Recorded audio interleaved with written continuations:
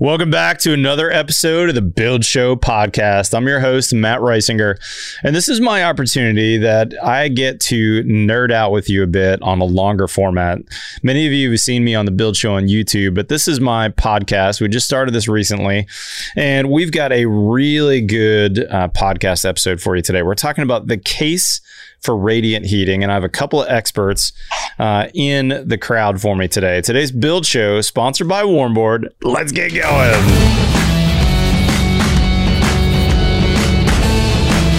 All right, so before we get into it, let me first introduce these two gentlemen who are on the podcast with me today. These are a couple of experts for us on radiant heating. This is Terry Alsberg, the CEO of Warmboard, and Paul Eisenstark, the tech director of Warmboard. Gentlemen, thank you for joining me. Before I ask you guys, and one of my first questions for you guys is going to be the history of radiant, let me first define what I mean by radiant heating. You know, most houses in America, including a lot of what I've done over the years, are using forced air for heating in the house. And if y'all remember from high school physics class, there's three types of heating in the world, or three versions of heating that happens: conduction, convection, and radiation. Using your oven as an example, your oven has a convection feature. And when that convection feature is on, there's a fan that blows in your oven. So that's a good example of convection, where that hot air is kind of blowing through and transferring that heat. Conduction is what happens when you put your hand on your kid's forehead to find out if they have a fever. Your hand is conducting that heat from their forehead, and you can tell, oh, this is a couple of degrees hotter than my skin temperature. That heat is conducting through by touching it. And then there's radiation, and that's really what we're talking about. This is kind of like the broiler in your oven, right? When you turn your broiler on to broil, you put the cheese casserole in there, and very quickly it heats up that cheese through radiant heat. So with that being said, Terry, first off, how did I do on my analogies? Were those fair analogies from my recollection of high school physics class? Two thumbs up. All right, good deal. Terry, you've been in this business a long time. And in fact, if you would, tell us your quick background. Are you the original founder of Warmboard? Is that right? Yes, I'm the founder of Warmboard. I'm the inventor of Warmboard, and I cleaned the bathrooms and do a bunch of other things too. I love it. I love it. Well, tell us, if you would, before we talk specifically about Warmboard, and we will spend a little bit of time talking about your products today, but the podcast title is The Case for Radiant. And before we get into the case for Radiant, I'd love for you to tell us, what's the history? Where did Radiant start, and what's the history of radiant heat in American homes? I'll go way, way, way back. Human beings have always warmed themselves with radiant, whether they're basking in the sun during the day, or whether they're warming themselves by a fire at night. That's radiant. So the warmth you feel off a fire is radiant. The warmth you feel off the sun is radiant. Gotcha. But as far as radiant floor heating, that kind of began with the Romans, and actually the Koreans were doing it in the Far East at about the same time. The Romans called their systems hypocaust systems, which means it's a Latin word that means to burn under. Huh. And the Koreans, they call their systems Andal systems, which stood for hot stone. And so these both did this about 2,000 years ago. And it was really the first form of central heat, because up until then, you had a fireplace. You burned, lots of fireplaces. Every little room had a little fireplace in it. That's kind of what heated it. The Romans figured out what would happen if we took that fire and we ran the flue gases underneath stone slab floors. That would heat the stone. And then the stone, because it was heavy and massive, as the fires would fluctuate, it had kind of a nice flywheel effect that evened out the rise and fall of heat on that floor, and also prevented the floor from getting too hot because it was kind of a poor conductor. And so as a result, you weren't walking on a pancake griddle, which would burn your feet if it was made out of steel. Yep. So they made it out of stone, so it didn't get that hot. So it was a kind of an early form of a control system. And the Koreans had a similar kind of a system, like I say, in the Far East. And then in about the late 1800s, because the Roman Empire went as far as England, some people in England were looking at some Roman ruins, and they decided, maybe that's the way to do central heat. Because if you've ever been to England, you see these houses that have about 8 chimney pots at either end of the house, because they have 8 fireplaces in the house. And that's how they heated their homes. And then somebody decided, well, what would happen if we did something like the Romans? Only instead of fires underneath floors, we'll put pipes in a concrete slab on grade. Well, that'll heat the slab, that'll heat the house. And that was probably the modern era of radiant began there. And how about in American homes then? When did we start doing it in the U.S.? That's a good question. Now, Frank Lloyd Wright was one of the early pioneers of it. Everybody knows about Frank Lloyd Wright's architecture, probably the most famous residential architect of the 20th century. But he learned about radiant in the Far East because both the Japanese and the Koreans were doing it. He spent some time in Japan when he was doing the Imperial Hotel, and I think he stayed in a radiant home. He liked it. And he came back to the United States and filed some of the early patents in radiant. He was an architect and design and got some patents. I'm an architect. I got some patents too, but he was a little bit ahead of me. Cool. Virtually all of his houses were radiant heated. And all the way up until about World War II, virtually all radiant was done in slab on grade. It was concrete poured on the soil with pipes or tubes in it of some sort. A guy named Arthur Levitt founded two communities called Levitttowns. One was in Pennsylvania, and one was on Long Island. And they're fairly famous. They built about 11,000 homes between the two projects. Mm-hmm. And it really popularized radiant. People just love the comfort of it. He did it because he thought it was cheap. It turns out that radiant's got a kind of a bad rap for being expensive. I'm not sure it's well earned. But back in his day, he thought it was the cheapest way for him to build tract homes. Interesting. And they were very, very comfortable. And out on the West Coast, a guy named Eichler did a similar number of homes all over the Bay Area. These were much nicer architecture, very modern architecture, and they popularized it. And again, all slab on grade. But those early slab on grade with pipes and systems tended to fail because concrete always cracks. It's a matter of time before it cracks someplace. And when you have a pipe that goes across that crack, it's going to work harden at that crack as it expands and contracts with temperature. And these systems would often fail. I think about 50% of the Levittown systems have failed due to corrosion and cracking problems.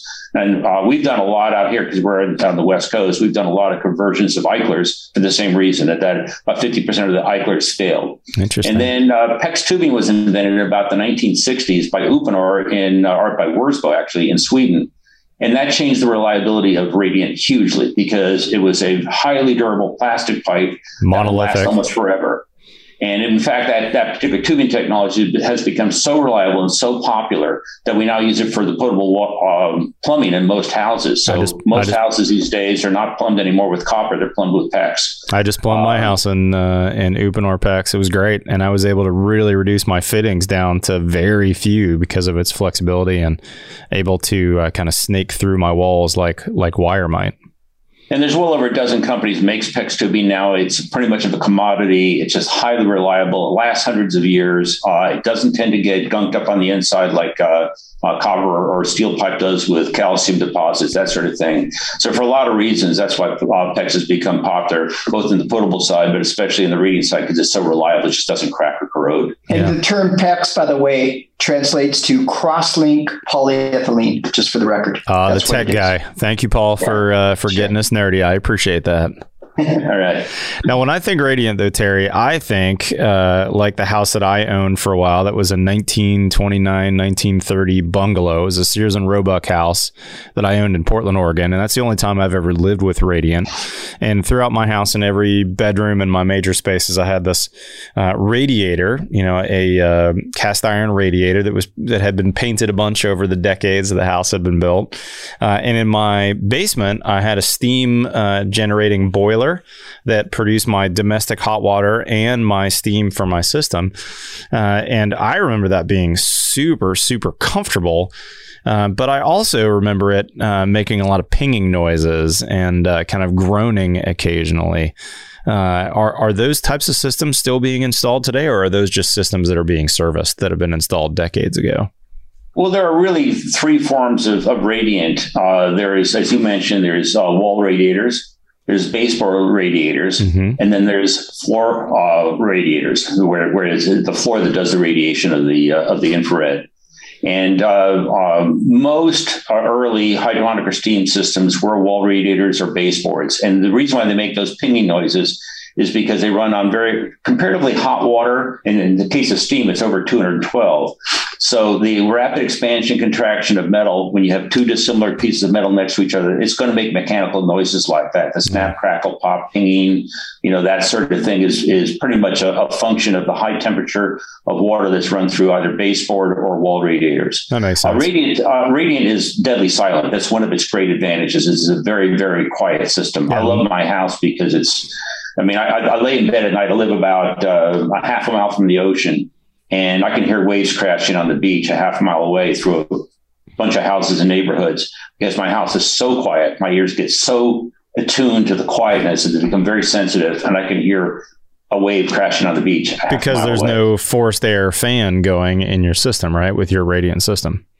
Yeah, we're going to go into a lot of the advantages of Radiant, but to me personally, quiet. It's a good night's sleep. I love a good night's sleep. Mm-hmm. And, that's one of the beauties of Radiant is a quiet bedroom. The other nice advantage of Radiant over these other forms is you were talking about convection. And anytime you take air and you heat it up, and that's basically convection is heated air, because as you heat air, to get all nerdy here, the molecules move further apart. That means they're more buoyant. People sometimes think that heat rises. That's not true. Hot air rises. And so one of the problems with both baseboards and wall radiators, and especially with forced air, is that the hot air is very buoyant and it makes a beeline to the second story of your house and makes your bedroom too hot. Yeah, we call that stratification, right? Where there's a different temperature. Stratification. To get all techie. So let's dive more into that, though. You gave us the kind of the history of Radiant. Let's make the case for Radiant. What are, besides a good night's sleep and a really quiet system, what are the cases, Terry, for Radiant, or what are the other reasons why you're hearing your customers opting for Radiant compared to traditional, let's say, forced air systems? I could give you a laundry list, but I'll start off with item number one, and it's huge on the list. In all caps, underline, bold, font, comfort. Yeah. And define that. What does that mean? Or tell us how that provides comfort. Well, that's an interesting concept. I try to teach my salespeople this. I say, I ask them, define comfort, and everybody struggles with it. And actually, the best way of defining comfort is the absence of discomfort. We know we have our cruel shoes on. We can't wait to take them off at the end of the day. Our feet are hot and sweaty. They raise to blister and this and that. And so you notice your shoes when they're uncomfortable all day long. When you got those nice Sperry topsiders on or your comfy slippers on or something like that, you forget you have shoes on. And so to me, the essence of a comfortable heating system is one that you don't know you have. You ignore it. You just walk around feeling perfectly comfortable all day long. The temperature is just right. You don't hear any noise. You don't feel hot air blowing on you. Your house is not particularly dusty. All these things contribute to that overall general big concept of comfort. And especially in a custom home, especially with the cost of construction these days, when anybody's spending in it, and construction starts at about $300 a square foot these days. And I think it's going even higher by the minute as we watch the inflation that's going on in the construction industry. Yep. So when you're paying that kind of money for a house, why do we build houses at all anyhow? If we lived in the tropics, we might have a thatched roof with no walls because, and that's it. Keep the rain off you and you're done. Yeah. But if we live in North America, any place, then even down in Texas, even in Austin, you guys in Texas found out it gets cold down there every so often, doesn't it? Yeah, this winter it did. That's for sure. And so the biggest thing you want out of your house is protection from the elements. Philip Johnson, a very famous architect, succinctly said, architecture is shelter. Period. End of sentence. Shelter from what? Shelter from the elements. That's what we do it for. And so because it's cold outside, we build houses so we can control our environment inside. So it ain't the same as outside. And then once you decided that you want to do that, you figure as long as I spent $300 plus per square foot to build this house, I might as well be the right temperature all the time in every room, whether it's the upstairs, the downstairs, whether it's a little used room or a much used room. Maybe like our bathroom is a little bit warmer, 72, 74 degrees. We might like our bedroom's a little cooler, 67, 68 degrees. We might like our living area is right in the middle, about 70 or so. And this is one of the great advantages of Radiant is that it is very commonly zoned. By zoning, I mean that you can have multiple thermostats in multiple spaces in your house. We typically, I would say our average warm project has 8 zones in it on average. And usually most every room has its own thermostat. And so I had 2 kids and one of them liked his bedroom about 2 degrees warmer than my daughter liked her bedroom. And they got to pick their own temperature. They didn't have to argue over it. Wow. In most forced air houses, you have one thermostat and everybody argues over it all the time. They're playing with it all the time. That's another way that Radiant is better is you don't play with your thermostats if it's done correctly. Yeah. Not all Radiant systems can do that, but our particular system does. That's one of our bragging rights with Warmboard is we're a very fast responding, very well controlled system with the result that minute by minute, hour by hour, every room in your house, 24/7, 365 is the temperature you prefer. That's pretty awesome. When it's the right temperature that you prefer, you don't notice it. That's comfort. Also, Terry, Matt, what I'm seeing in terms of comfort, architecture is changing. I'm seeing the plans that come through Warmboard is a lot of homes that have really high ceilings, vaulted ceilings and high ceilings, and tile and marble, stone floors, hardwood floors. If you try to heat those places with high ceilings and marble floors or hardwood floors, it's very, very difficult with a forced air system. The last house I did in my architectural practice, Paul talks about it all the time. It's a house here in Santa Cruz County, and it happens to have a 22-foot ceiling height in its great room. Dang. And it's got Tuscan tile on the floor, and then it has a whole one side of the room has got a wall of windows on it. And he says, if this was not Warmboard heated, it says this would be an unlivable room, but it's their favorite room in the house. How about that? That's amazing. Terry, I want to ask you about that stratification we talked about earlier. It's really common for me to hear people ask questions about how to fix the stratification on their house because their 2-story house has a single forced air furnace, or maybe their 3-story house, and the upstairs is hot when they don't want it to be and vice versa. And people are asking me about zone dampers and air share fans and all these things. How does Radiant compare when it comes to stratification? Well, it has an inherent advantage because it turns out we use 1/2-inch PEX tubing, and the maximum length you need to run one of those tubes underneath the floor is about 250, maybe 300 max, but you like to keep it around 250. So if you have, let's say, a 3,000 square foot house, you're going to have about 12 zones minimum. 12 loops minimum in the floor. And each one of those loops is connected to a manifold. And on top of the manifold is a valve. And the control system opens and closes these valves as heat is called for by a thermostat. So your thermostat calls for heat in your bedroom, but your master bath doesn't need it, but maybe your bedroom does. Well, it's going to open up those valves according to the signals it gets from its thermostat, and it's going to control that temperature individually from other ones. And so the very nature of, this is an actuator valve that sits on top of a manifold. Got it. It's a little electric device. And so the thing is that because of multiple loops in your floor, each loop can be individually controlled. It's different from forced air. Forced air, you have one trunk line of one big duct that runs down a house. With one temperature of air. And it has one temperature of air that's going down it, and it comes out of registers in each room, and those registers are passive. Now, they usually have damper controls on them, but aside from spinning that little thumb wheel that nobody ever spins on their houses, you don't have any real individual room-by-room control. Yep. So you will often find one room, the room that has the thermostat is the right temperature, and all the other rooms have the wrong temperature, either too hot if they're upstairs, too cold if they're downstairs. A lot of times I go skiing up in Tahoe and I'll rate one of these 3-story condos that are very typical on ski slopes. And they usually have the living area in the middle, and they have a loft upstairs, and then they got some bedrooms downstairs. The kids are sleeping upstairs, and they're kicking all the covers off and taking a sauna. Everybody downstairs is calling up management to see if they can send over a couple of extra comforters because it's too cold downstairs. And the middle floor is just about right. And that's fairly typical for forced air. Totally. And the more extreme the climate, probably the more that happens, would be my guess. Exactly. Okay, so we've talked comfort. We've talked how it solves some stratification issues. We've talked about quiet. Talk to me about indoor air quality. Is there a case for Radiant when it comes to people that are really interested in good air quality in their house? That's where we get most of our leads points for a Radiant system, is because we've all seen those ads from companies that will clean out your air ducts. Mm-hmm. So you see cobwebs and rat droppings and dead insect skeletons and God knows what's down there, and leftover toys that fell down the register, et cetera, et cetera. And there's these companies that will come in there and vacuum out your ducts once a year or once every other year or something like that, and that reduces it. Well, what happens in those systems is that when that fan blows through that duct, it's re-aerosoling all that crap that's down there. Yep. And it's putting it all over your house, and all the horizontal surfaces get a little dusty. And we have a non-trivial number of clients that come to us. But we don't always do rich people's houses. We do a lot of modest-sized houses where people have allergies or other things that concern them, asthma sufferers, things like that.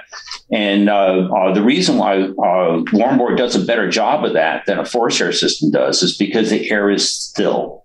And because it's still, any particulates that are in the air are going to settle out slowly. They're going to fall on the floor. Your vacuum cleaner will pick it up and get rid of it. And it's not re-aerosoled around. Yeah. And so, awesome. In fact, that was one of the reasons why I invented Warmboard, was both my kids have asthma. And I started reading architectural magazines about why Radiant was considered ideal for people with allergies and asthma. And I got to tell you, after I installed it in my system, it's almost like my kids, they're healed. They could throw away their crutches and walk. I can now see, their asthma went away. And it was largely due to that. So that is a very strong reason why a lot of people select Radiant. And for my nerdy building scientists out there, that also means we don't have ducts that are, let's say, forced outside of your conditioned envelope. Like in Texas, where I am, most houses are slab on grade, and there's a huge amount of ducts and ductwork up in the attic. And besides Terry's case for spiders and rats in those ducts, we also have a lot of condensation that happens, which when condensation happens on those ducts that are outside of the envelope, you normally see some black stuff happening there as well, either inside or outside those ducts. So there's a lot of nasty things that happen when those ducts get out of the conditioned envelope. That's another nasty thing about forced air. I was in a forced air heated home, and right above the bed in the bedroom I was staying in, there was a ductwork that was up in the attic.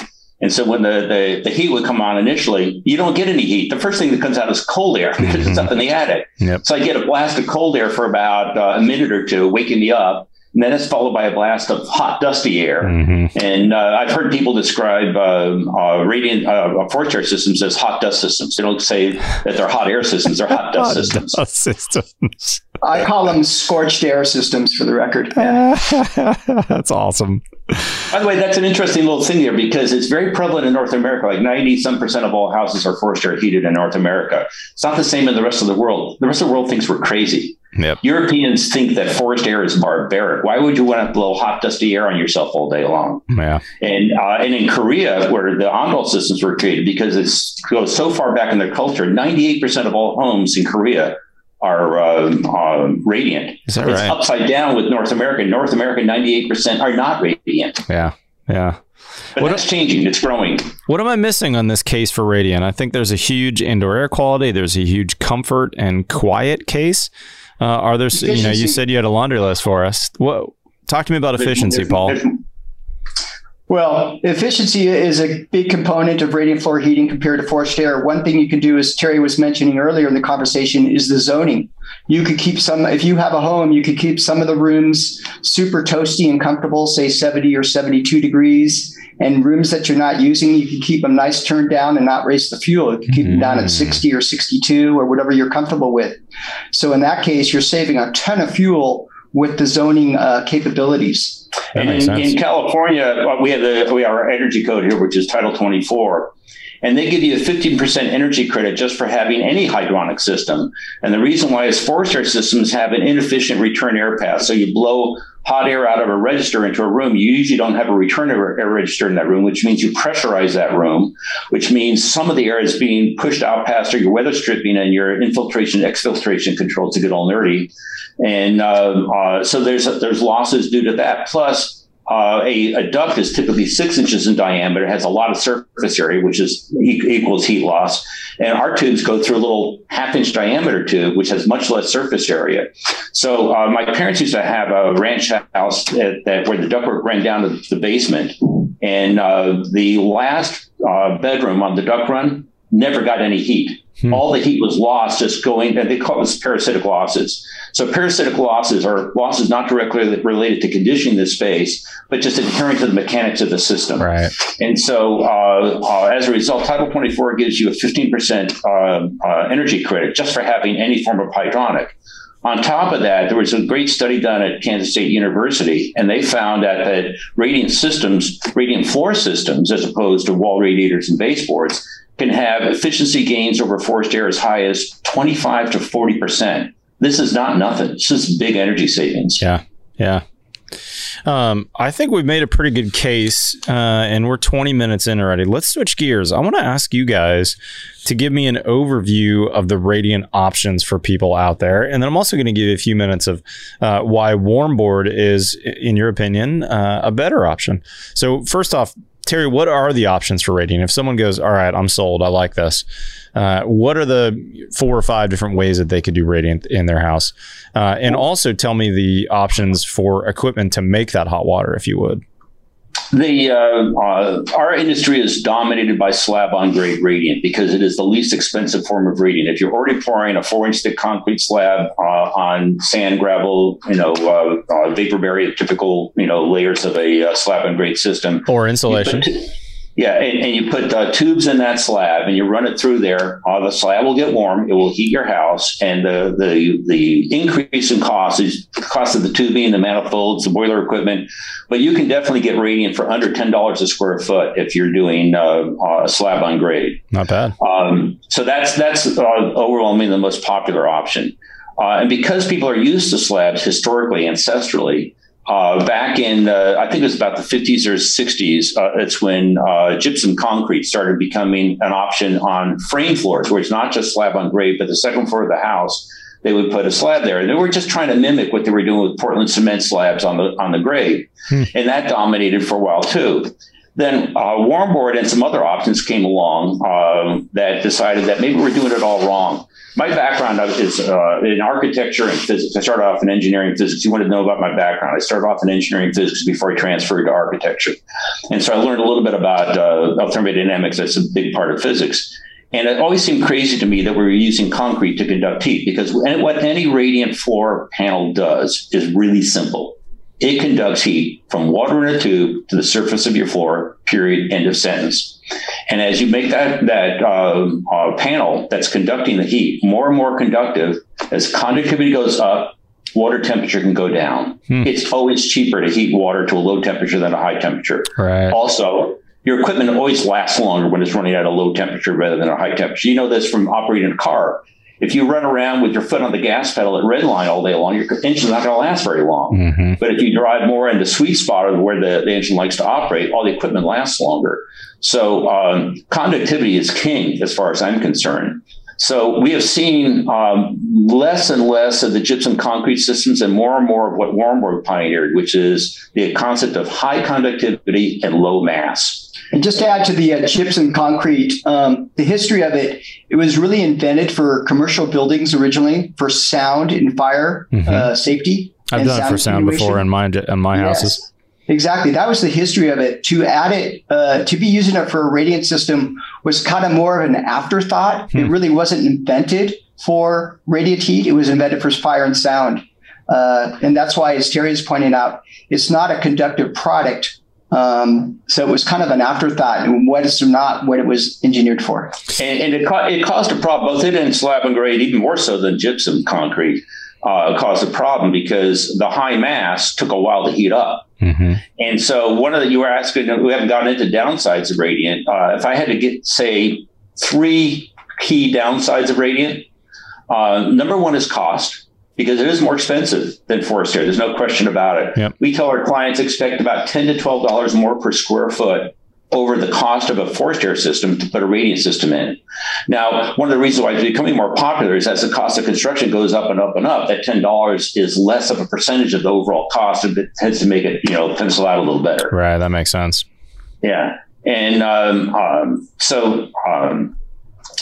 that was one of the downsides, is cost. And another downside is inability to use all the floor coverings that you want. It's generally been considered a no-no in radiant to use carpet on top of radiant. Warmborg doesn't say that at all, because our big bragging right as a radiant panel is we're the most conductive radiant panel that's made on planet Earth. So Terry, for those who haven't seen your panel, can you explain that in words, knowing that some people are listening and not watching the podcast? How can you explain your panel? I'll be back in 1 second. All right. So while we're missing Terry, I'll explain real quick. My first radiant job my first Warmborg job that I saw was with my friend and architect Steve Basic. Steve specified it on a house in Boston that was a remodel project, and Steve and I, like most builders, are typically using 3/4 or maybe 1.125" plywood or Advantex subfloor.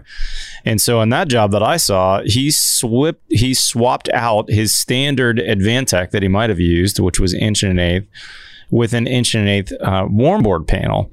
And on one side, it looked like regular plywood, but then you turned it over and it was green, like a 4x8 sheet of green that looked like it had a molded, garden snake indent through the whole panel.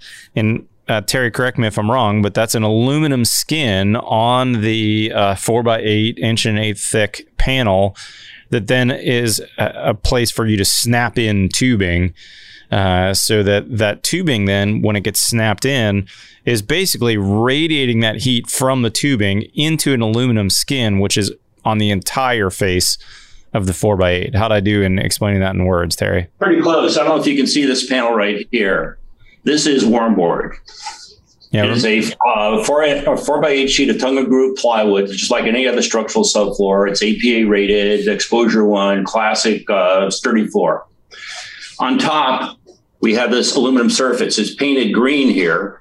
And we did that so that it's easy on carpenter's eyes and it retains chalk lines better. But it's all aluminum. It's a very pure form of aluminum, too. We use 1060 alloy aluminum, which is 99.6% pure aluminum. That's why we're so conductive. And is it real thick, Terry, that aluminum skin? It is 25 thousandths of an inch thick. There are other aluminum panels out there. They're typically using aluminum anywhere from 4 thousandths thick. Some of them use it 15 thousandths thick. We're the only people using stuff this thick. And the reason why we use it is, as you can see from this panel here, we have to stamp this groove in this aluminum here. And it turns out that if you make the aluminum too thin, it tears. So we had to use aluminum thick enough so that it wouldn't tear. And it turns out that was good thickness for also very good thermodynamics. So we know from buying cookware that if you want to buy a cheap frying pan, it's got a very thin bottom on it. Right. And you find that your eggs are running on one side and they're burning on the other side. So it's not very even. Then you go out and you buy gourmet cookware and it's got a thick aluminum bottom on it. Because why? Because it gives more even heat. It cooks the food better. And transfers we're the same heat. concept. Thermodynamics is pretty straightforward. Yeah.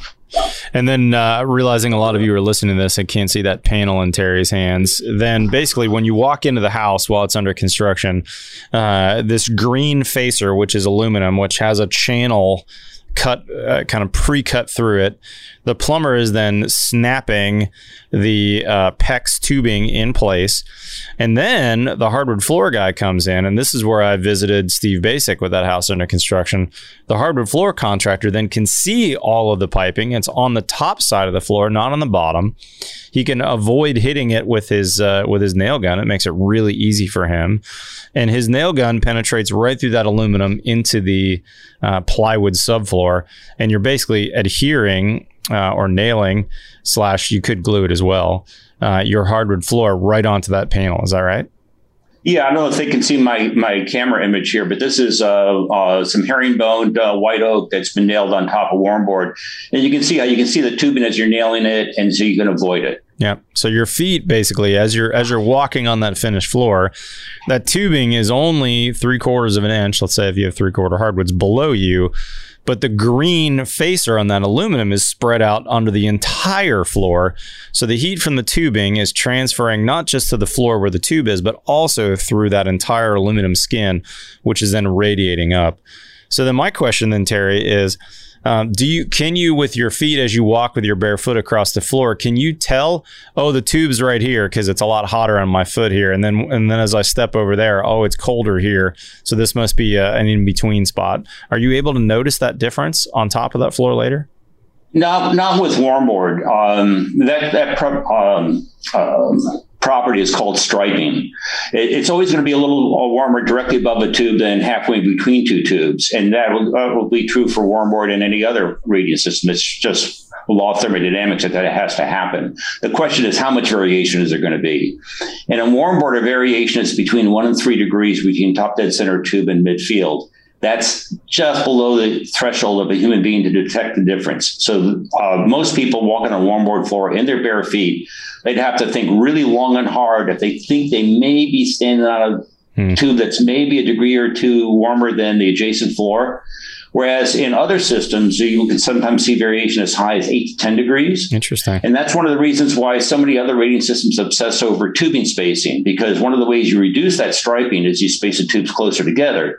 So it's very, very common in a lot of other systems. You see tubing space as close as 6 or 7 inches apart. Wow. And 8 is a very common spacing. 8 or 9 is a very common spacing in other systems, but we use 12. Okay. And we get more even temperatures out of 12 degrees than they can get out of, actually, you'd have to go down to 3 inches on center to get as even a heat with any other system as you can get with warm board at 12 inches. That's pretty cool. And that's just simply the quality of the aluminum we use and how much of it we use. That's awesome. Hey, Matt, one misconception out there too that I see is that people think that the floors actually get like really hot, kind of like running through beach sand in the summertime when you have to run through the sand.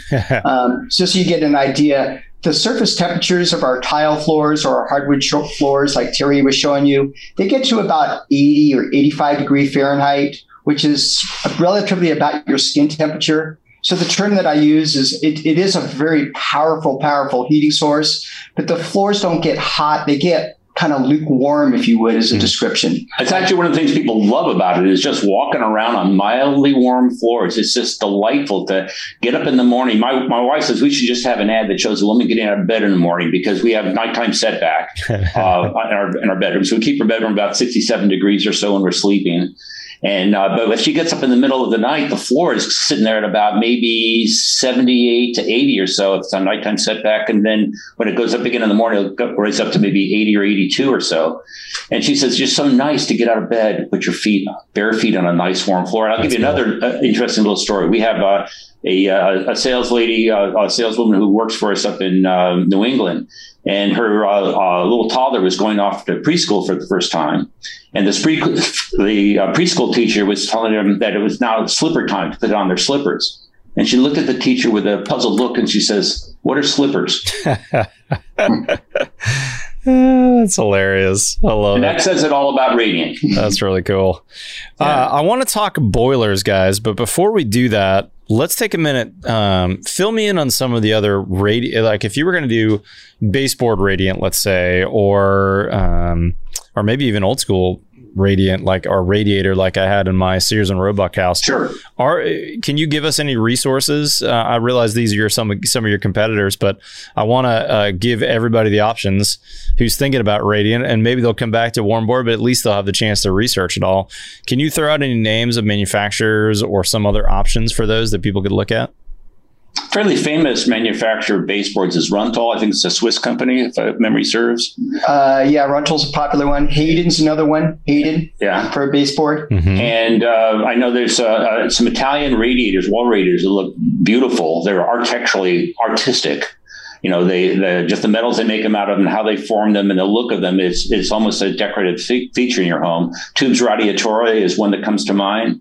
Cool. So there are people in Europe. You see so much more hydronic heat because generally Europeans disdain forced air in all varieties. They just think the idea of hot dust blowing around your house is barbaric. That's fine. And so even though Europe is about 30% radiant floor generally, but I would say it's probably about 80 or 90% one form or another of hydronic, which would include baseboards and wall radiators. Wow, a huge percentage.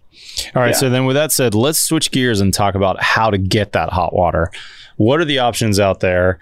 And I even want to dive into a little bit electric radiant and some super efficient houses like my friends in the passive house community that have these crazy efficient homes that are moving towards all electric systems. But first, what are the main options for people for making that water hot that goes into the floor? The most go-to option is a boiler. Simply, and I'd say the majority of radiant systems are powered by a boiler. Yeah, so natural boilers gas have or improved propane. a lot over the last few decades. We now have what are called condensing boilers. Mm-hmm. And all that means that anytime you burn a fuel in a furnace or a boiler, the combustion components are CO2 and water vapor go up your flue. Yep. And that's the reason why when you look at that stack that comes out the top of your house, you'll see a white plume. It doesn't look like, fuel burning. It looks like nice, pure white smoke. It's not actually white smoke. What that is the a water vapor is a colorless, odorless gas. You can't see it. But when it encounters cold air, it's going to condense out just like it does in a cloud. And you'll see microscopic droplets, and that's the white that you see coming out of it. Ah, interesting. When you have but that means that water vapor is going up and out of the flue, and that's carrying heat and wasting energy along the process. Yep. I think maybe about 20 years or so ago, people figured out, we should actually make boilers that operate in condensing mode, which means we didn't want them to operate in condensing mode because they were made out of cast iron. And if you ran a boiler at below 140 degrees, this condensation that would come out of the flue gases would condense on your heat exchanger and rot it out. It would rust it in a matter of, a few months or a year or so. And so they never ran systems at below 140 degrees. And now this new technology runs boilers 80, 90, 100, 110 degrees, and they like it. Because when it's operating at that temperature, it means that all the water vapor turns back into water again, which means you've extracted all the energy out of it. In fact, it's so efficient at extracting energy out of the flue gases that we make our flues out of PVC now. We make them out of plastic. They don't even need that metal to resist the heat anymore, right? Exactly. The what's coming out that stack is so cool. It's not going to melt or harm the plastic. And actually, the plastic gets along better with the residual little moisture that's in the flue gases that could cause rusting of a flue. Mm-hmm. So metal flues tend to rust out, but plastic flues don't. But awesome. Be mindful, of course, when we spoke of the panel radiators or the baseboards, hydronic baseboards, you would not use a condensing boiler in that application. And that's because those products require high temp radiant, which is referred to as maybe 160 or 170 degree water, for example. Gotcha. And at those temperatures, there's no condensation happening. But when we went to condensing boilers, it used to be boilers had efficiencies down around 65 or 70%. And what that meant is if you burned 100 BTUs of fuel, you'd get about 70 BTUs would go into your house, and about 30 BTUs would be going up your smokestack and warming up the rest of the world and wasting energy for you. Modern condensing boilers hit 95, 96, 97% even efficiencies. That's awesome. But it is interesting to note that whenever they talk about those efficiencies, you have to look at the fine print in the specification. That's at a low temperature. That's one of our bragging rights, is because we use the lowest temperature waters, we get the highest efficiencies out of anybody's boiler. Anybody's boiler is going to work better hooked up to warm board than any other panel. And what temperature are you setting that boiler for, Terry? Did I miss that? Maybe you said it already, but is that 120? Is it 130, 140? Well, old-fashioned radiant systems, you set that temperature, and it required some calculations by a trained radiant installer or mechanical engineer, and they would typically be operating at about the 120, 130, 140 range. Is not an unusual range for them to be operating at. Our boiler that we have produced, we call it the Warm Source, and it's a super high efficiency boiler. It's about 96% efficient, I believe, if memory serves, and it's and we set it automatically for you, so it varies. We have a control system that's proprietary that we invented, and what it does, it basically looks at the heat loss in every one of your rooms based on data that we collect from every one of your thermostats. We collect data accurate to 100th of a degree every 1 minute in every room of your house, and based on how every room is performing, we adjust that water temperature up or down. And you may find that sometimes in the day it's operating at 90 degrees. And then other times of the day, it might be operating at 110 or 120 degrees. It may be in the middle of the night if you have one zone that's not a nighttime reset and you need heat in that zone. And I do that in my own house because my wife likes to get up really early and work out. So we leave that one room on all night. And that may be requiring in the dead of winter 120 degrees. But by midday, it may have ramped that temperature down to 90 degrees. That's amazing. And not very hot at all. That's something that our system does. That's cool. All right, talk to me about electric radiant. This will probably be our last topic to hit. But among my peers, there's a lot of talk about passive house and houses that are super, super efficient with crazy high insulation levels, with really, really tight blower door scores, and typically really excellent glass in the house, which means we probably have way less heating loads than traditional construction or older houses. Are there options for electric radiant? Well, yeah. And actually, electric radiant is probably the biggest component of radiant entirely in North America. You're from Texas. I used to go down and visit with Texas architects, and I say, you guys ever do any radiant down here? They says, oh, every house. In the bathrooms, because people want to get out of the showers and step on warm tiles, not the rest of the house, but just in the bathrooms. And so that's a huge industry, is the bathroom floor warming business. We're not in that business, but that's a big portion of radiant. Now that's resistive electric. I'll give you 3 letters in the nerd category for your viewers. It's called COP. It stands for coefficient of performance. And it turns out that a BTU, which stands for British Thermal Unit, is the exact same measurement as a kilowatt. Some people rate boilers in Europe in kilowatts, not in BTUs. You get converters that will tell you what the number scale differences are. It's like the difference between meters and feet, that sort of a thing. Gotcha. And so if you burn 1 kilowatt of electricity, you get by definition 1 kilowatt of heat out of it. Mm-hmm. And so that's a COP of 1. And so anytime you're doing resistive electric, it is by definition a COP of 1. And unless your electricity is really cheap, it's really expensive to run. Right. In most states, you can't even do it in. Now, some places have really cheap electricity up in the Pacific Northwest where they have a lot of hydroelectric. Mm-hmm. Sometimes you're right next to a power plant and you can get cheap electricity. But unless you get cheap electricity, electric gradient is not an option for most people, not resistive electric. Mm-hmm. But becoming more and more popular are what are called heat pumps. Now, everybody has a heat pump in their house. They may not be aware of it, but a heat pump is a refrigerator, essentially. What they do is they pump the heat out of your beer in your refrigerator, and they make that black coil on the back of the refrigerator get hot.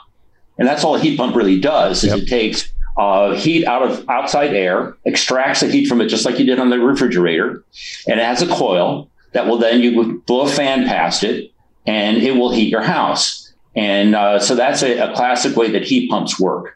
And they can get COPs if it's an air source heat pump, which means you're extracting heat from the outside air. You can get it as high as about 3. It depends on the climate zone you're in. If you're in a mild climate like Austin, they probably work great. Yeah, they do. I've got one in my house. But if you live in Minnesota or Saskatchewan or places like that, you're screwed because you're not going to be able to get much heat out of that air. There is still latent heat in that air, but it's tough to extract it. So what they typically do with those systems is the heat pump will get you, an air source heat pump will get you a COP on a good spring day, maybe as high as 3, but maybe in a dead winter day, you're only getting 1.5 or 1.7 COP, which means you're basically running a resistive electric system, which means it's expensive. Right. And so you can improve it if you use what's called a ground source heat pump. That's where instead of extracting the heat from air, you can extract it from the ground. And the nice thing about that is almost no matter what cold climate you're in, you dig down far enough, the soil's warm. Yep. Because the Earth's core is constantly radiating heat up. And so you can extract heat out of ground source heat pumps. But they're very expensive to run because they require either fairly deep wells you need to put a tube down into to extract that heat, or you get horizontal trenches. They're typically at least 6 feet deep. It's not kind of unlike a sewage field or septic tank field that you would have, like the leach lines for that. But you have these long trenches with PEX tubing down inside of it to extract heat from the soil. And they can get upwards to, like I say, 5. The best of them do 5. Yeah. So they can be fairly efficient. But in general, most of these systems, whenever it's really cold out, you can't get enough heat out of them. And then they add what's called an inline heater into it. So they will boost the temperature they got from the heat pump cycle with resistive electric, which that lowers your COPs down again. Yep. So generally, the whole concept of electric works great. If, like you say, you have a highly efficient house in a mild climate, it's probably a great way to go. At my house under construction, I've got a water heater called a ECO2, formerly called Sanden. It's a Japanese-made product that I understand. Christoph Irwin tells me that it's approaching a COP of 4. And it's using CO2 gases as the refrigerant, which is kind of cool. So my 80-gallon tank, which is inside my house, has 2 PEX lines to the outside, and the compressor is outdoors, makes that hot water, and then sends it into my inside tank. And I believe that I can set it as hot as 160 degrees. So I could see potentially maybe some future passive house builders using warm board, but maybe using a heat pump water heater like that potentially if the house was small enough load or in a mild climate like you mentioned. Well, any heat pump can put out 160 degrees, but usually not purely from heat pump. And I don't know if this one you're talking about can do it purely from heat pump action. It can't. Yeah, they're going to have an inline heater in that. Anytime you start getting up to those temperature ranges, most heat pumps max out at about 120 degree water. That's about the most you can get out of them. No, this one doesn't have an inline heater. It's strictly heat pump, no resistive whatsoever. We'll have to look into that further. It sounds like interesting technology. And it's probably due to the fact that they're using CO2. All these heat pumps. They work on the principle that gas expands and cools down as it's expanding. And then when you compress it, it heats up. Yep. And so you have a cycle of heating and cooling of these gases, and that's how you pump heat out of the soil or out of the air, is through this cycling of expansion of gases and compression of gases. And when you look at those specifications, you need to look at, like in your case, Matt, the outdoor air temperature when they're making that claim, because that's everything. Yeah, good point, Paul. Guys, we're coming up on an hour together. I think we could easily turn this into a 10-part series. There's so much to talk about here. But for listeners that don't know Warmboard and are interested in learning more about you guys, how can people get in contact with you or learn more about your systems? We're very difficult to find. Our website is warmboard.com. That will tell you everything you need. Way to grab an awesome website. Just like you'd expect, WARMBOARD. That's real simple. Look it up. And one of the things we pride ourselves on is not only do we make great products, but we have a great company here. We are one of the few companies that when you call up, a live person answers the phone every time. We don't have a phone tree. You don't leave messages. You'll usually get in touch with somebody who knows lots about the technology. All of our salespeople are highly trained. Many of them are mechanical engineers, architects. That's the kind of people we hire to do our work. And when they have a question that stumps them, they talk to this guy. That's really cool. And you've been doing it for what, 25 years now? 27 years. Paul's been in the radiant industry. That's awesome. Very cool. You got into it when you were 13 and you just turned 40. Precisely. Yeah, exactly. Terry, Paul, really appreciate it. Very kind of you guys to take some time with me and talk about Radiant in general and your system in particular. Guys, if you're not currently a subscriber here, we'd love to have you hit that subscribe button. We publish this podcast every single Friday, and we have really interesting and impressive nerds like Paul and Terry on with us who can really get into the nitty-gritty of specific topics about building science, about the business of building. Gosh, this is my time to really get in deep on topics. So I really appreciate you guys joining me for the Build Show podcast. Hit that subscribe button. Follow me on Twitter and Instagram. Otherwise, we'll see you next time on the Build Show.